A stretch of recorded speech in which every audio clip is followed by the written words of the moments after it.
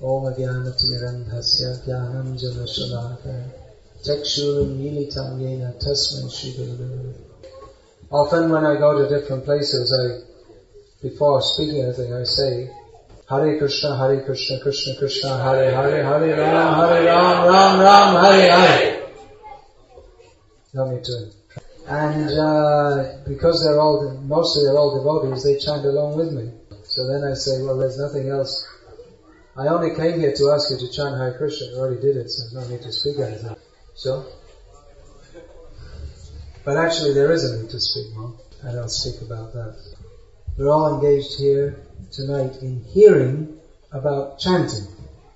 Often we read in Srila Prabhupada's books or in various, especially in the Gauriya Vaishnava literature, how the most important process in devotional service is chanting the holy name. That Chaitanya Mahaprabhu also said that Bhajane Madhya Shreshta Namavidha Bhakti Krishna Prem Krishna Dite Dhari Mahashakti Tar Madhya Sarva Shreshta Nama Sankirtan Niraparadhi Nam Vaile Pai Prema Dham. That among all the 64 processes of devotional service, the 9 famous ones are most important because they have great potency to give Krishna and love of Krishna. But out of all of them, the most important is Nama Sankirtan, because if one chants the holy name without offenses, then he can very quickly get love of Krishna. Yet elsewhere we find the importance of hearing is very much stressed. These 2 processes are most stressed. And we find in Prahlad Maharaj's listing of the 9 processes, first comes Shravanam and second Kirtanam. There must be at least some Shravanam. Someone has to tell us, chant Hare Krishna. Otherwise we won't know to begin. But actually, to achieve perfection in Kirtan, we have to go on hearing also. Hearing is non-different from chanting. It is essential to chanting. Chanting is incomplete without hearing. Srila Bhaktisiddhanta Saraswati Thakur stated that Shravanam is the Swarup Shakti of Kirtanam.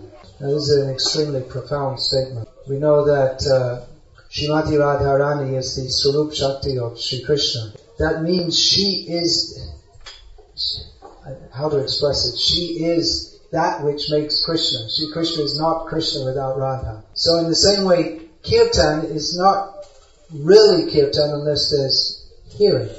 Name is this that we are chanting. What is our relationship with? And getting back to that statement of Chaitanya Mahaprabhu, if one chants the holy names offenselessly, then he can very quickly get love of God. Now, if we consider what these offenses are, they're all conceptual misunderstanding. They're all due to wrong philosophical understanding. For instance, to equate the demigods with Lord Vishnu is an offense.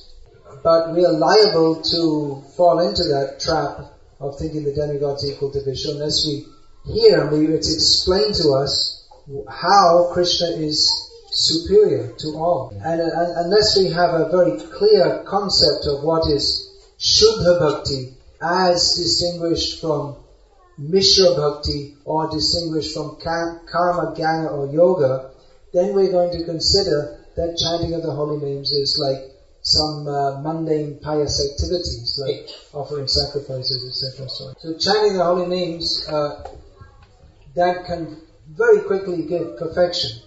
But that should be done in the association of pure devotees and under their guidance. Otherwise, that chanting of the holy name actually won't be the holy name.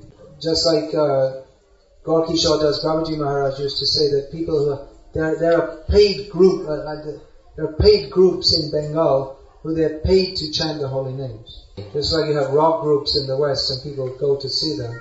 So because the culture of India is more pious, they pay people to come, expert performers, and they chant Hare Krishna. So it may be somewhat pious, but it's not Shuddha Bhakti. It's a long way from it. So Gaurkishore Das Babaji Maharaj would say they're not chanting Krishna, they're chanting money, money. So Bhaktivinoda Thakur in the Jagadananda Pandit gave the Prem Vivarta, and in there he explains, Sadhu Sanga by Krishna nahi hoy, nama kar bahre bate tabu naam nahi kabu nahi, that without the association and guidance of pure devotees, that holy name will not be the holy names actually. That even the sounds of the holy name may be apparently manifest, but that's not Krishna. Once Bhaktivinoda Thakur was visiting various places connected with the Sripat, so the holy place connected with great devotees of Chaitanya Mahaprabhu in Bengal. Some of his sons...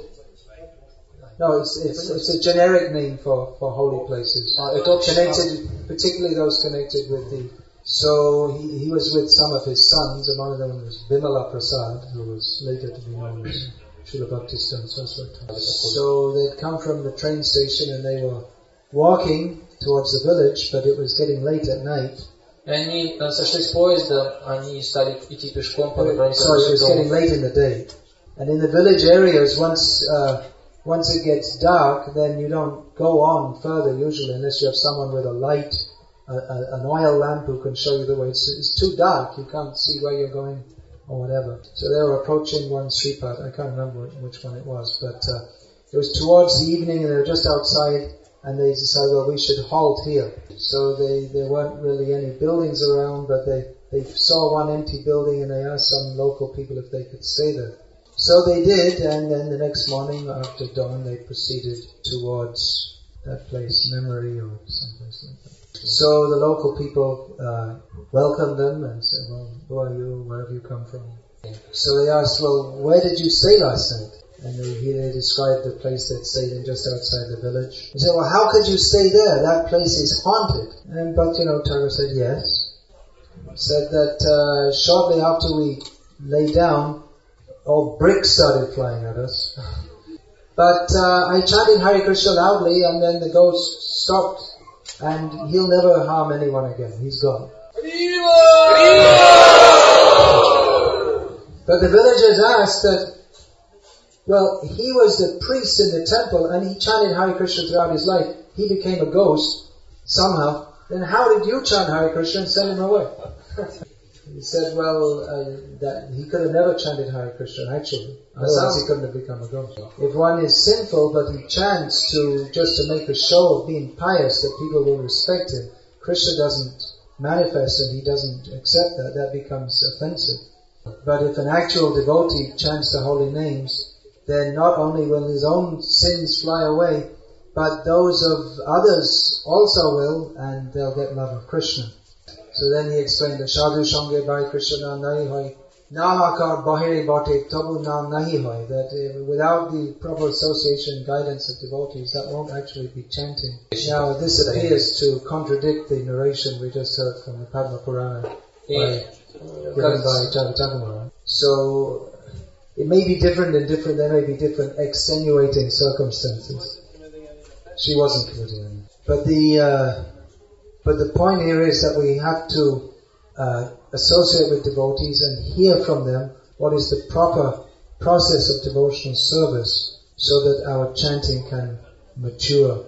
Certainly it is wonderful how the holy name is delivering the whole world. Srila Prabhupada came to the Western countries with nothing, no material, what's the word? No material possessions, or he had no backing of any institution, nothing going for him materially. I mean, people couldn't even understand the way he spoke. His accent was so different to that of New Yorkish. Yeah, he didn't have any material, no organization, no one knew him, nothing for him going. But as he expressed in his poems that he wrote on the ship, Jaladuta, he had great faith in the order of his spiritual master and the desire of Chaitanya Mahaprabhu. He had great faith in the holy name, and he had great faith in the message of Bhagavatam. He prayed to become a puppet dancing in the hands of Krishna to deliver these assets to the whole world. So with this knowledge of Bhagavatam and the chanting of the holy names, with great faith in Guru, Bhagavat and Krishna, let us execute our devotional service and bring this chanting to Prithivite, what is it? Pridiviti Nagarati, Asamudra Nadanadi, Hoijai Gaurangaranam, as Prabhupada wrote in his poem. So the whole world, in every town and village, in every river, ocean, everywhere, the holy name of Gauranga.